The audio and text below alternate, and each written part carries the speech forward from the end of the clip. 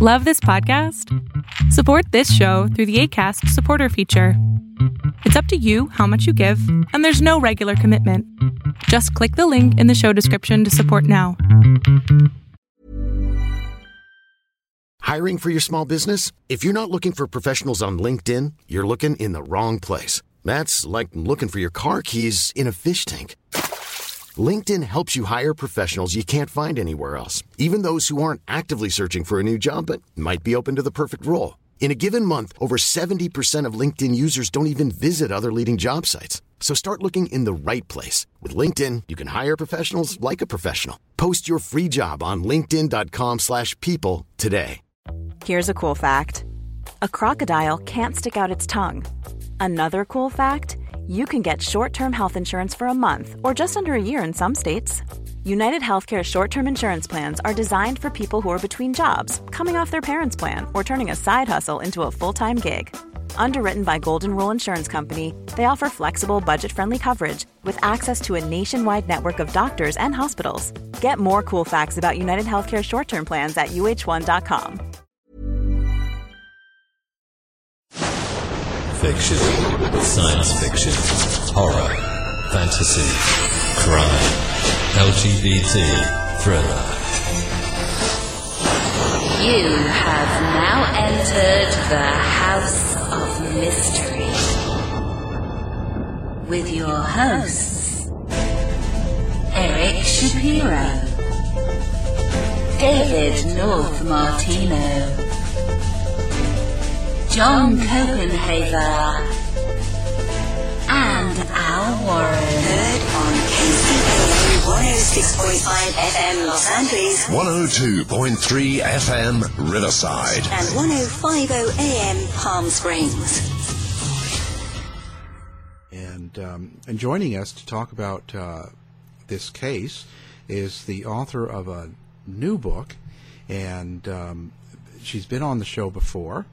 And the book is Valvalie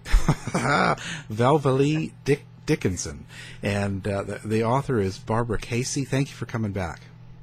Oh, you're quite welcome. I'm glad to be here. It's funny, I get the name wrong after I practice it. Well, it's an unusual name. It really is. As much as I have read about and researched and all, I still stumble, so don't feel bad. It isn't your common variety Mary. No, I know, and that's kind of, that really draws you to it. It did me. I mean, right away it was like, Valvalie. Wow. I've never come across that before.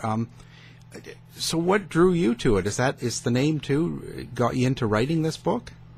Well, actually, when I was on your show before, we talked about my book about Catherine Kelly, who was Machine Gun Kelly's wife, and also the brains behind all of their illegal activities.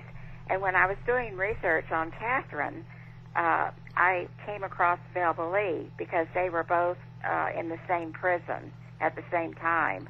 And so I just made a mental note that once I finished my book on Catherine Kelly, I wanted to go back and check into Valvalie to find out what her story was.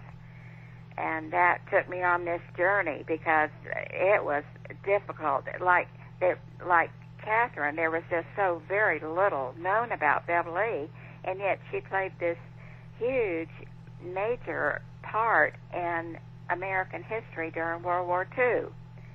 So it was quite a story. It was quite a journey. Yeah, I mean, so she, in the short of it, she was actually a spy for the Japanese government during the the war times, I guess. She was an American. She was born in Sacramento, California. Her parents were both born in the United States, so they were of German descent, but they were all Americans. But she was an American woman, and yet she was spying for the Japanese imperial government. Wow. Against the United States, yeah.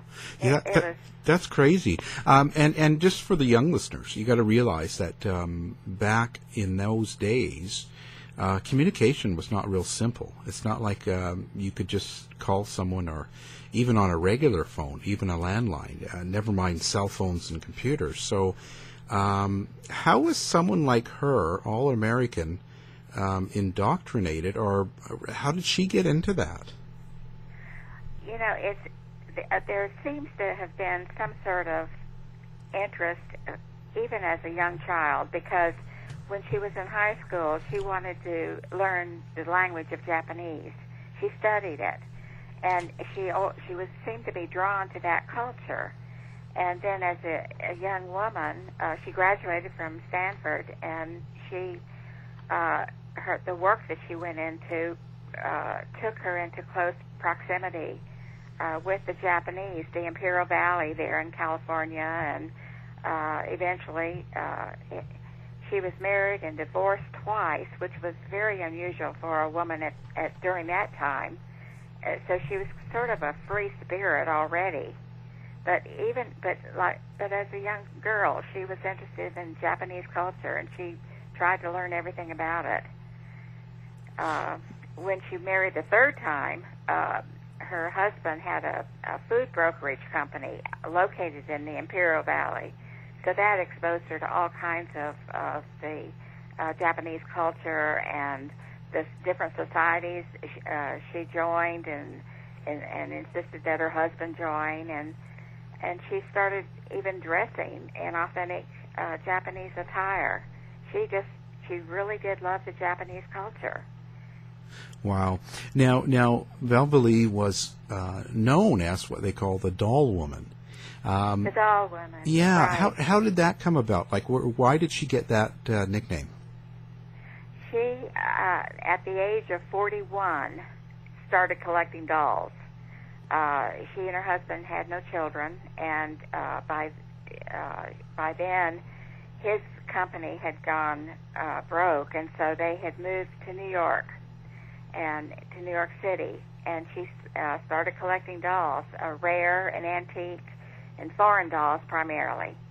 And she had this real genius for marketing. She started selling dolls to people who were maybe searching for a specific antique doll, and she started writing articles in journals that focused on doll collecting, and then eventually she opened her own doll shop on Madison Avenue. So she became well known throughout not only the United States but in Europe, because she was constantly dealing with other doll collectors around the world, acquiring dolls for her own shop. So that's how she became known as the doll woman. But then it took a bitter turn, because eventually she started using her knowledge of dolls and doll collecting to promote her spying effort. What kind of dolls was she collecting, and what kind of doll shop? Like, what kind of dolls were they? Like specialty? Well, primarily antique and rare dolls. Back then, and even today, doll collecting is one of the biggest hobbies that there is. But back then, especially, it was the women who collected dolls. Some men, but very few children. It was mostly adults that were interested in doll collecting. So Valvoline had an enormous collection of rare dolls and dolls she boasted from every country in the world, and also antique dolls. In fact, she would go and to different conferences and talk as an expert on dolls. And one of her dolls was from the 1700s, a wooden doll, and it was even pictured in the New York Times.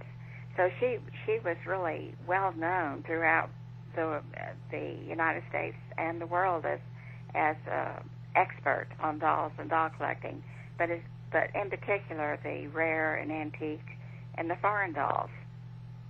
And in her shop, she had a beautiful shop. It was right on Madison Avenue, a big storefront window, and her dolls the least expensive dolls were around $15, but the rare ones and the beautiful antique ones would maybe she could get thousands of dollars for one doll.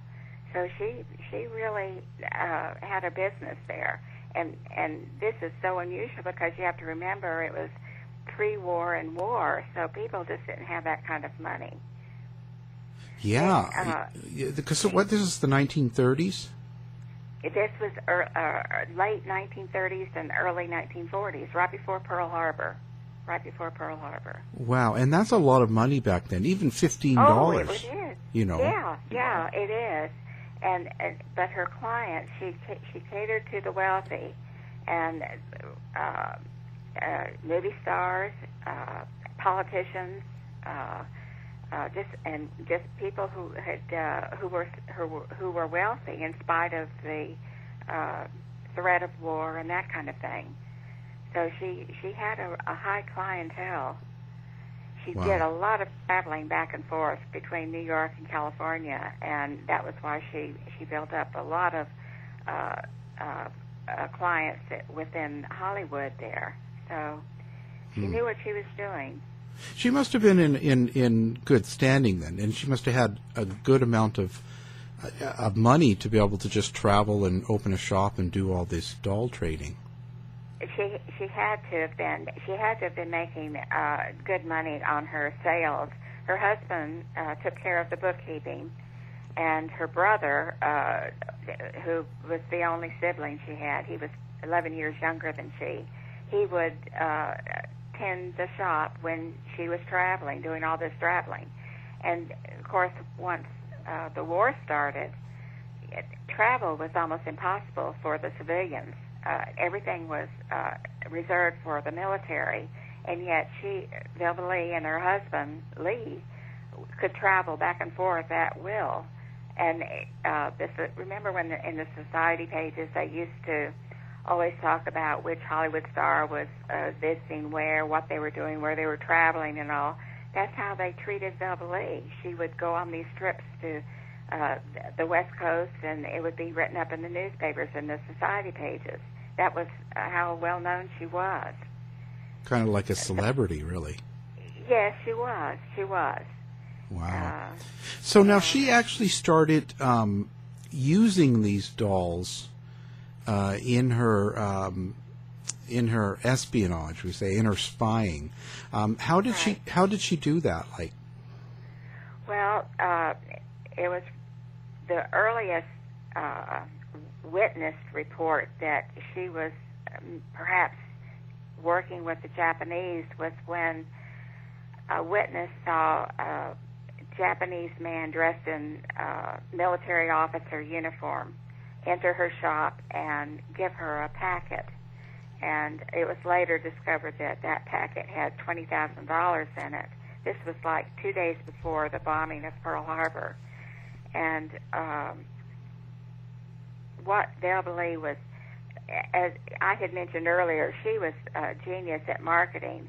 And one thing that she was very good at was corresponding with all of her clients.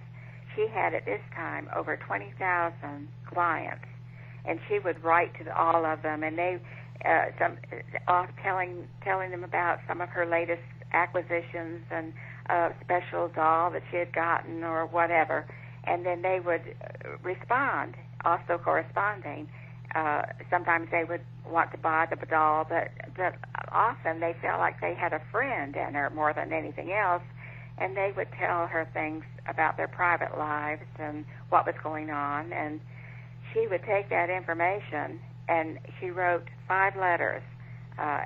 In the end, it came out that there were 5 letters that we know of, and she was writing them and using her clients' names. She picked out 5 different women that she had corresponded with. She threw in some personal information in the letter, but the letter itself was coded in something called an open code, and then she signed it using almost the same signature as what the client had used, and used their return address on the envelope. and she sent those letters to a woman in Buenos Aires, and who was the Japanese contact. That the letters were then supposed to be turned over to the Japanese imperial government, but the letters, if they were examined by the Postal Service, they looked innocent enough. They talked about doll collecting and dolls, and then that personal information about whatever they were doing. So, but how she got tripped up was the FBI discovered the woman in Buenos Aires, and they had already arrested her. So when the first letter was sent to Buenos Aires, there was no one there to receive it, and so it was returned. And because it had the return address of one of her clients, it went to that client. And when she opened it and read it, it just didn't make sense to her. She understood some of the information because it was her personal information, but the other things just didn't make sense. And what is because it was coded. Velvet Lee was using words like balloons and nets, fishing nets, and things like that to describe battleships and where they were and where they were being repaired and where they were being discharged and so forth. And so this, the first letter, known as the Springfield letter, got turned over to the FBI, and that started the investigation.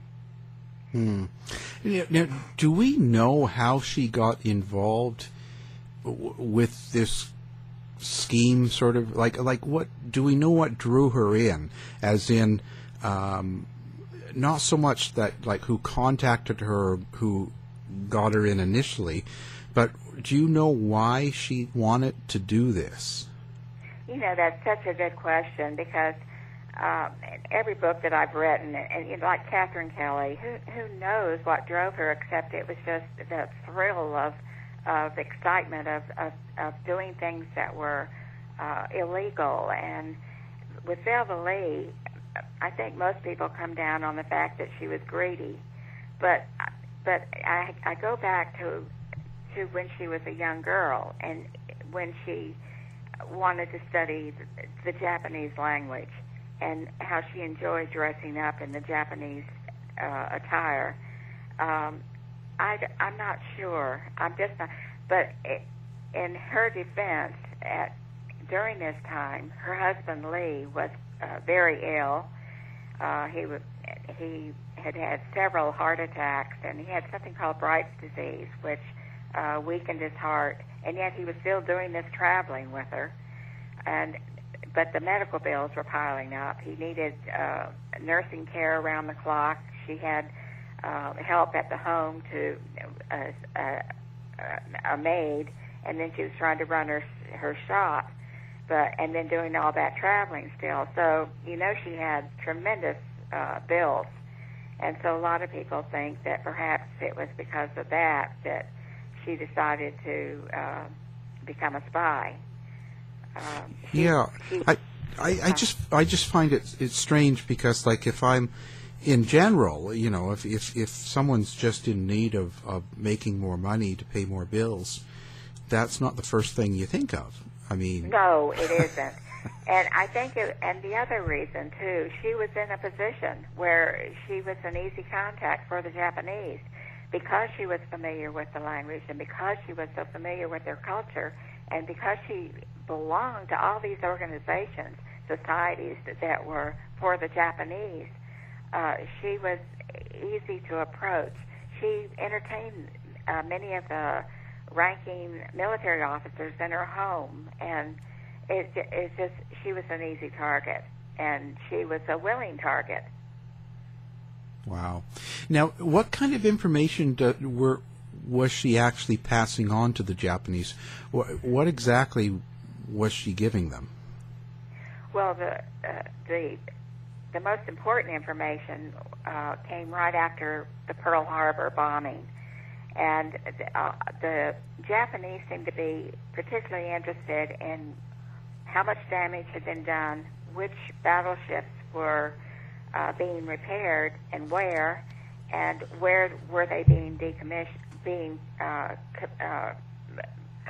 recommissioned, and she had all that information. She was still traveling to the West Coast, and she was invited by many of the wives of our military officers, the naval officers, and they would have a little tea party, and they discussed dolls and over tea.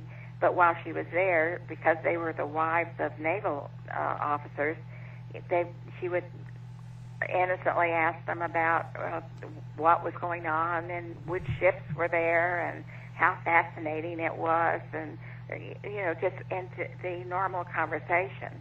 And so she got a lot of information that way. And then the other way was there was this realtor that she used whenever she'd go to California, and he would just show for her to the different seaports where the ships were actually being repaired. And so she could visually see what was being done.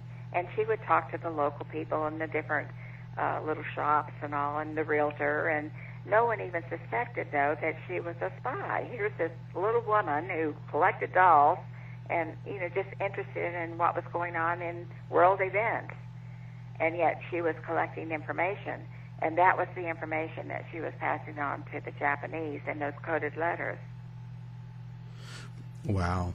And so that returned letter being turned into the FBI is what got their attention about her. Right. That got their attention, and then within just a short period of time, 4 more letters were returned also and turned into the FBI. So they knew that there was some. They started their formal investigation, and the one thing that these 5 women had in common that had turned in the letters was Velva Lee. They had at some time had all corresponded with Velva Lee, and so she had their signatures and information about their private lives. And so from that point on, they started following Velva Lee and surveilling her. And they did this for well over a year because they wanted to make sure that they knew what they were doing, that they were correct in their assumptions. Yeah.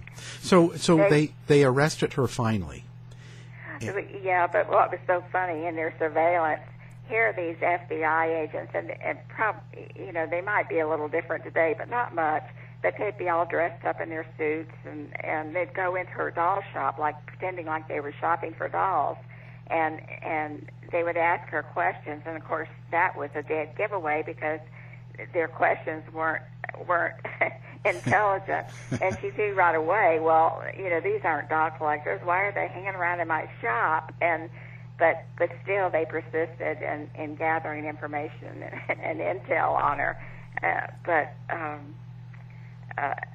Velva Lee was less than 5 feet tall, and she weighed less than 100 pounds. She was just a little woman, and she started suspecting that she was being followed, and she started to panic, and she considered a lot of different things, like moving to Canada or moving to Mexico, or she couldn't understand why her sources weren't sending her more money. This was a constant theme in some of her correspondence, and eventually she decided she needed to get out of there because she felt like that she was going to be arrested.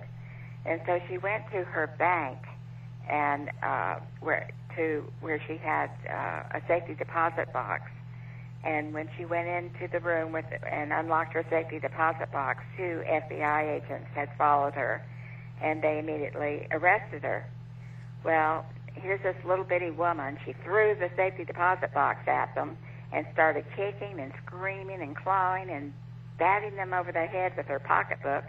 And, she was a handful. And it took both of those men to physically carry her out of that bank and in front of all the bank personnel and the people that had gone to do their business. And So here they came, but that was how she was arrested, and she kept denying that that she had done nothing wrong, and she kept with that story throughout. She never did admit that she had ever done anything wrong. Wow. But now, do you think her family was involved? Like her husband traveled with her all the time, so do you think he knew about what was going on? he was bound to have known, but he was so ill at that time that there really wasn't anything he could do. And I think she was just a real strong-willed woman, and she had decided that that was the direction she was going to take.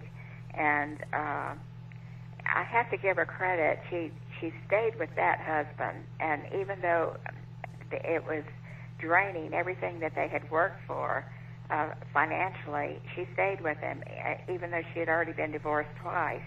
So I think she must have felt some love for him, but she just went about it the wrong way to try to fix their financial problems. I think he probably knew, and I'm sure her brother knew. Here's a cool fact. A crocodile can't stick out its tongue. Another cool fact, you can get short-term health insurance for a month or just under a year in some states. United Healthcare short-term insurance plans are designed for people who are between jobs, coming off their parents' plan, or turning a side hustle into a full-time gig. Underwritten by Golden Rule Insurance Company, they offer flexible, budget-friendly coverage with access to a nationwide network of doctors and hospitals. Get more cool facts about United Healthcare short-term plans at uh1.com. Jewelry isn't a gift you give just once. It's a way to remind your loved one of a beautiful moment every time they see it. Blue Nile can help you find the gift that says how you feel and says it beautifully, with expert guidance and a wide assortment of jewelry of the highest quality at the best price. Go to BlueNile.com and experience the convenience of shopping Blue Nile, the original online jeweler since 1999. That's BlueNile.com to find the perfect jewelry gift for any occasion. BlueNile.com. Hey, I'm Ryan Reynolds. Recently, I asked Mint Mobile's legal team if big wireless companies are allowed to raise prices due to inflation. They said yes. And then when I asked if raising prices technically violates those onerous two-year contracts, they said, "What the f*** are you talking about, you insane Hollywood ass?" So to recap, we're cutting the price of Mint Unlimited from $30 a month to just $15 a month. Give it a try at mintmobile.com/switch. $45 up front for 3 months plus taxes and fees. Promo rate for new customers for limited time. Unlimited more than 40 gigabytes per month. Slows full terms at mintmobile.com. Many of us have those stubborn pounds that seem impossible to lose, no matter how good we eat or how hard we work out. My solution is PlushCare.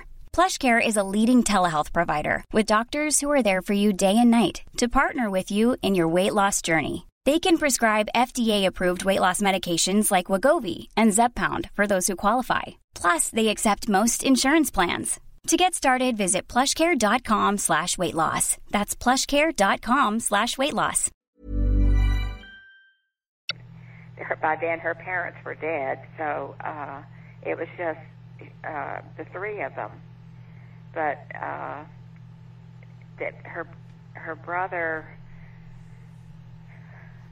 did try to help her, and he got into trouble for it. This was after the trial and after she had been sentenced to prison. But she was sentenced, or she was charged with espionage, which was the death penalty by electric chair, and also for violating the wartime censorship laws.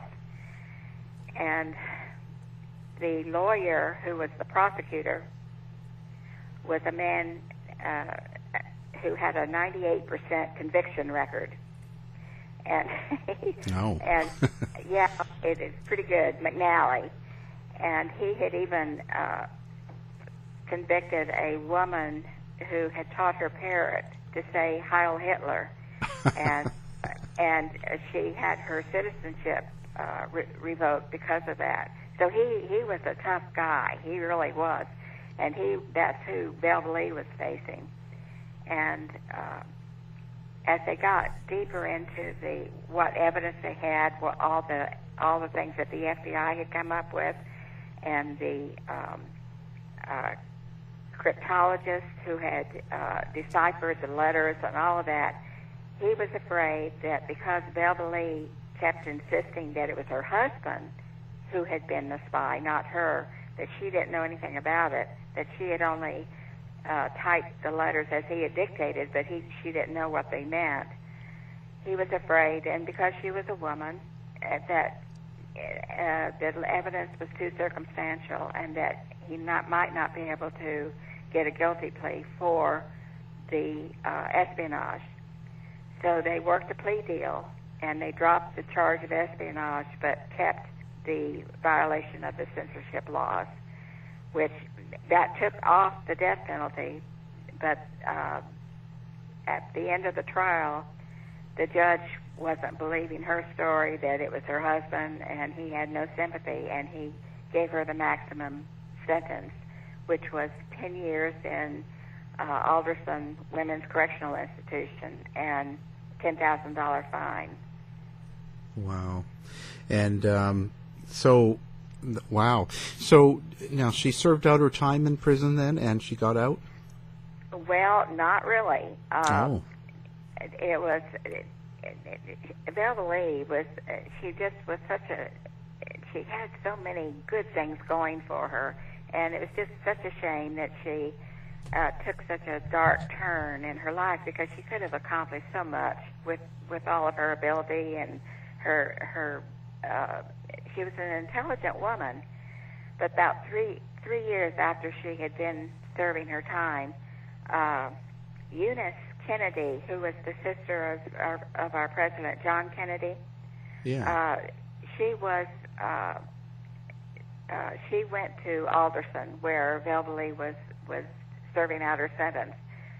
She was doing some research on how to help women who had been in prison adjust to life after they were released. And Eunice was another real strong woman, and she believed that most of the women who had been sentenced to prison were there because of a man in their life, either their husband or a boyfriend or a abusive father or something like that. And for some reason, now this is during the time when Beverly was at Alderson, there was, of course, Catherine Kelly was there, Axis Sally, Tokyo Rose. They were all serving time at this same women's prison. And for some reason, Eunice took a special interest in Beverly, and she started working with her, and they became quite good friends, apparently. And Beverly was released from prison 3 years early. There was no announcement or anything like that. She was just quietly released. And I feel that Eunice probably had something to do with that. Beverly returned to New York, where she had a job waiting for her. Again, this was because of Eunice. And she worked through the Catholic Church for a while, and then within a short time became Eunice's private secretary. Well, that would be a good job. Wouldn't be too bad, would it? No. Beverly attended the wedding of Eunice and Sergeant Shriver, and she was in the reception line, and I mean, she was like part of the family there for a while. Then she just disappeared. After that, she just sort of disappeared. It was like she just didn't want anyone to know about her past or what she was doing now. Wow. What do you think happened to her? Like, where did you think she went? I think she probably stayed in New York because that was her last home. Her doll shop, her brother sold her dolls and her doll shop when she was still in prison. So she didn't have that anymore, and I'm really not sure how she made her money, because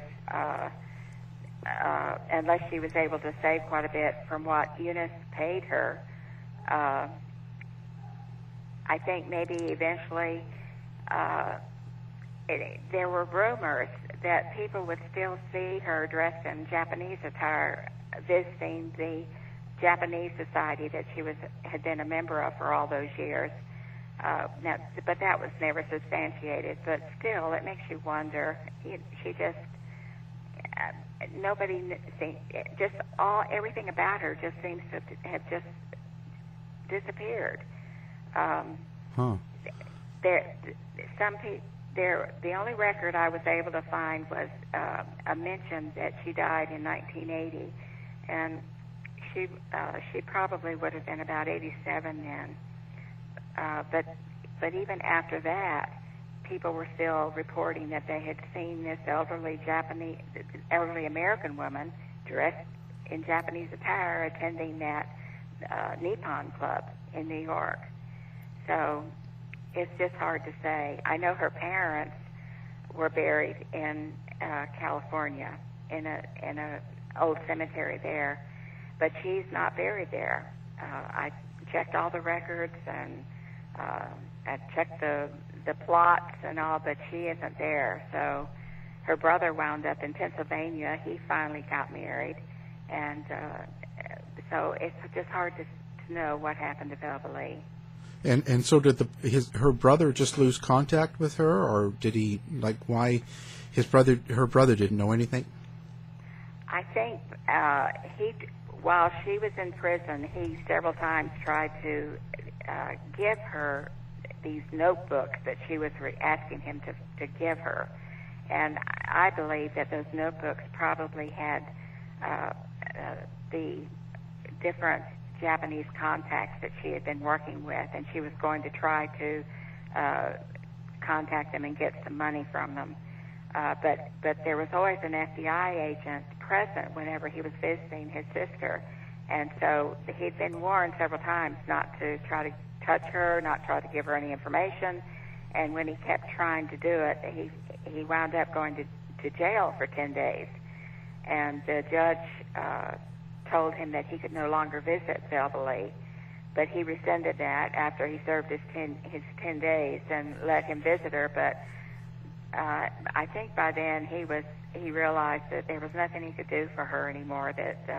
And he went on his own and apparently met someone and got married and moved to Pennsylvania. So I think he just moved on with his life. And I know that Velva Lee wrote to him several times, and he did write back, but mostly she was asking him to bring her things, of maybe books or personal things. But I don't think they kept that close contact they had when she had the doll shop. Now I see after she got out of prison, she actually changed her name to Catherine Dickerson. She did. And again, that was just another indication that she was trying to she just didn't want people to know what she had done. Not that you can blame her. You don't want people to know you've been in prison for spying. Right. And so she changed her name and tried to move on. And certainly she had a good step forward by being Eunice's private secretary. But I'm not sure why why Eunice, if she just let her go after so long, or Velva Lee just moved on. I just don't know. Velva Lee did make one more contact with Eunice, and she would have been about 70 at this time, and they were having the World's Fair there in New York, and she was wanting to work at the World's Fair, but then she found out that they were doing background checks on all the people that they were going to hire. And she contacted Eunice to find out if she could do something where they wouldn't do a background check on her. She was afraid they'd find out that she'd been in prison. And there is no correspondence from Eunice about that, whether she helped or not. That was the last contact they had. Wow, quite a story. Yeah. It is. The amazing thing is that it's been hidden for so long. I had to go through the FBI vault and the Freedom of Information Act to get what information I could from the FBI. But it was just, at the time, it was an enormous story. I mean, it was all over the world. Newspapers all over the world were following this story, what was going to happen to Velva Lee Dickerson, the doll woman spy. And because she just had so many contacts from her days of running the doll shop. Wow. And now what happened to her husband that was ill? Did he just die when she was in prison? He died before she was arrested. So that was why she felt she could say that he was the spy, not her. He died a few months before she was arrested. But there were people that refuted her story, that he was the spy, because she claimed that packet of $20,000, that the Japanese military officer gave her, she had said that he had given it to her husband and that he had hidden it under the mattress, but he had a full-time nurse and a full-time maid, and they both denied that there was ever any money under the mattress, and that he physically wasn't able to go to the shop to meet anyone at that time. So, her story, she tried to blame her husband because he was dead and couldn't defend himself, but yet many people just never did believe it. And so now she was a pretty smart woman, right? Didn't she go for a degree at Stanford? She did, and also that was where Eunice Kennedy went to college. So they shared that. Velva Lee was by then quite a bit older than Eunice. I think she was about maybe 20 years older than Eunice. But still, they both attended Stanford, and they both... Velva Lee, when she first got out of college, was interested in working in social welfare, and especially helping the Japanese. And of course, Eunice Kennedy was always involved in social welfare, not necessarily the Japanese, but the women, helping them improve their lives and that kind of thing. So they had that thing in common. But yes, Velva Lee, at that age, at that time, for her to go to college and graduate, and of course with Velva Lee, there's always a fly in the ointment, because even when she supposedly graduated from Stanford, she didn't actually receive her degree for 11 years. And the reason is because supposedly she failed to return some library books she had checked out. So they didn't give her her degree until she returned those books. Well, yes, she was intelligent. Yeah, I guess. Now, and I noticed her name, her name before marriage, Velva Lee Malvina Blutzer. Yes. Wow. Where was that from? Like, what do we know what that name? That's German. That was the German descent. Both her father and her mother had parents from Germany, even though they were born in the United States. But yeah, that was some call it Bluhar. They pronounce it Bluhar, but most people will say it's Blutzer. And her father was, I think, a car mechanic. In fact, that was how he died. He was crushed in a car wheel when he was 61 years old. And her mother was from Kentucky, rural background, and she died also very young, at 46, of tuberculosis. So, but the family on both sides had German ancestors, and that's where that name comes from. So that must have really devastated what family was around, or even the neighbors and the friends or people she knew. Oh my goodness! Yeah, and it's typical, because as long as Velva Lee was at her peak, speaking all around the country and giving lectures and being the expert on to be called about any question about a doll. People really respected her, and they paid her money for everything that she was doing. But of course, once she went to prison, all of that changed, and neighbors started talking about, well, she really wasn't an attractive woman. She was mousy, and she wore brown all the time, and they started being very negative toward her at that time.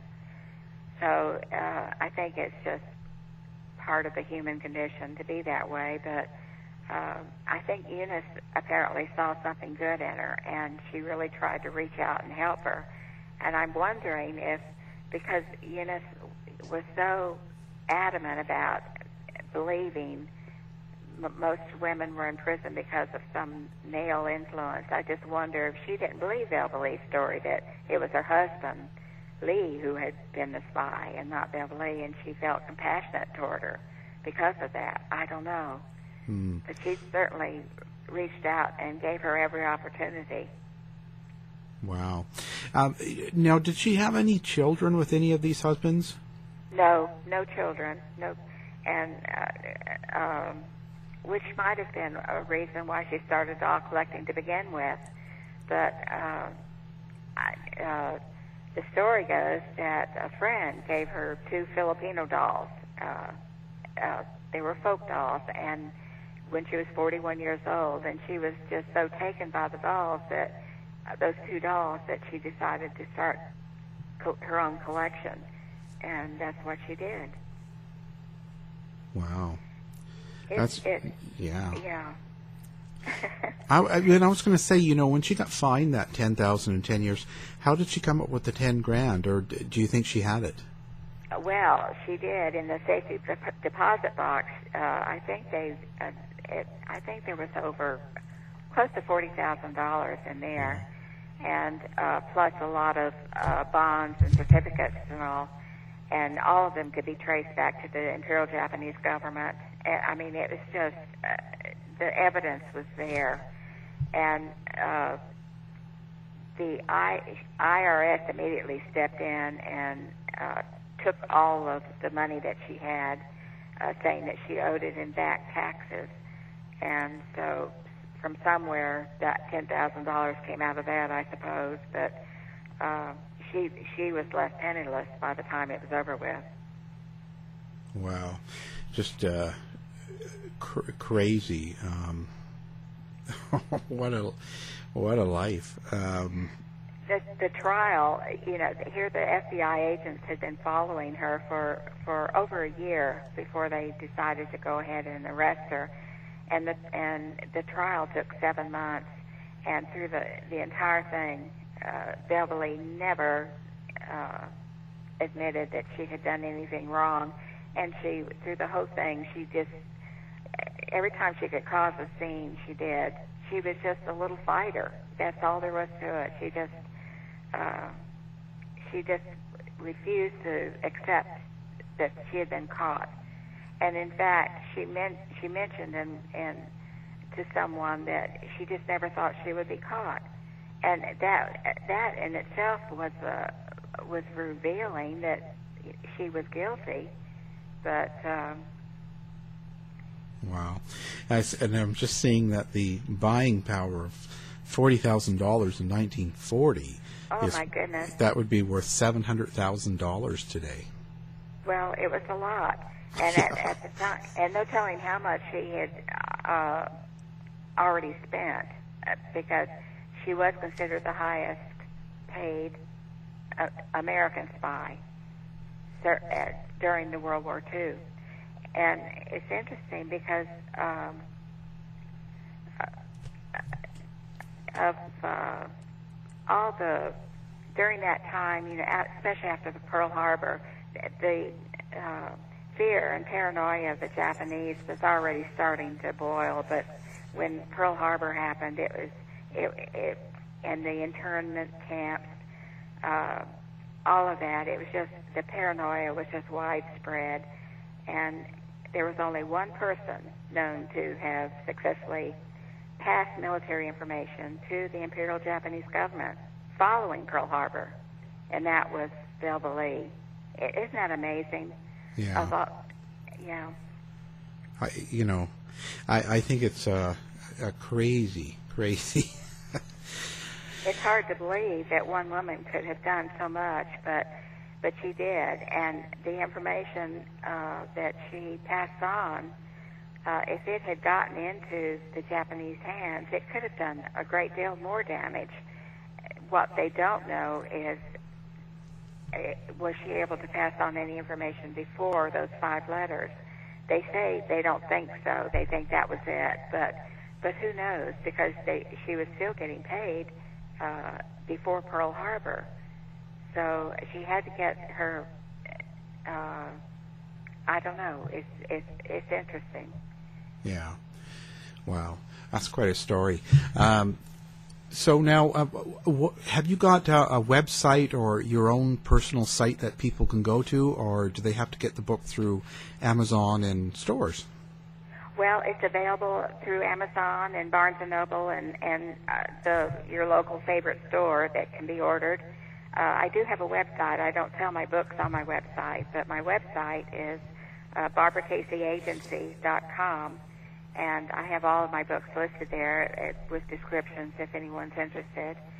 Wow. But the books are available, and also in Kindle and Nook and hard copy, paperback.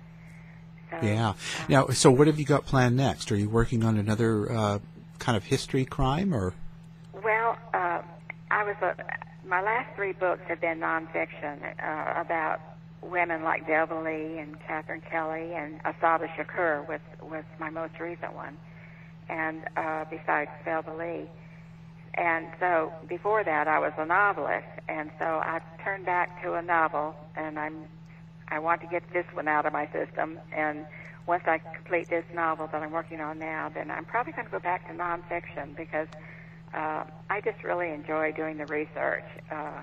It's hard work, but when you discover things that no one else has seen, and it's going to be such an interesting story, it's hard to turn your back on it, and so that's what my plan is. Well, that sounds good.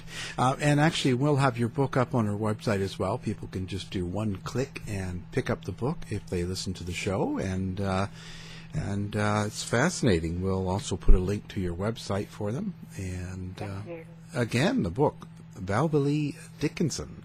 And our author on board today has been Barbara Casey. Thank you for doing the show. Oh, thanks for having me.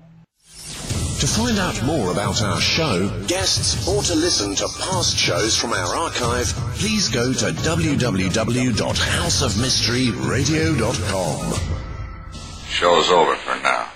Was it as good for you as it was for me? Well, good night. This has been a production of Something Weird Media. I'll be back. Even when we're on a budget, we still deserve nice things. Quince is a place to scoop up stunning high-end goods for 50 to 80% less than similar brands. They have buttery soft cashmere sweaters starting at $50, luxurious Italian leather bags, and so much more. Plus, Quince only works with factories that use safe, ethical, and responsible manufacturing. Get the high-end goods you'll love without the high price tag with Quince. Go to quince.com/style for free shipping and 365-day returns. You've been listening to the House of Mystery radio show. To find out more about our guests, hosts, or shows, go to www.houseofmystery.com. Show's over for now. Was it as good for you as it was for me? Well, good night.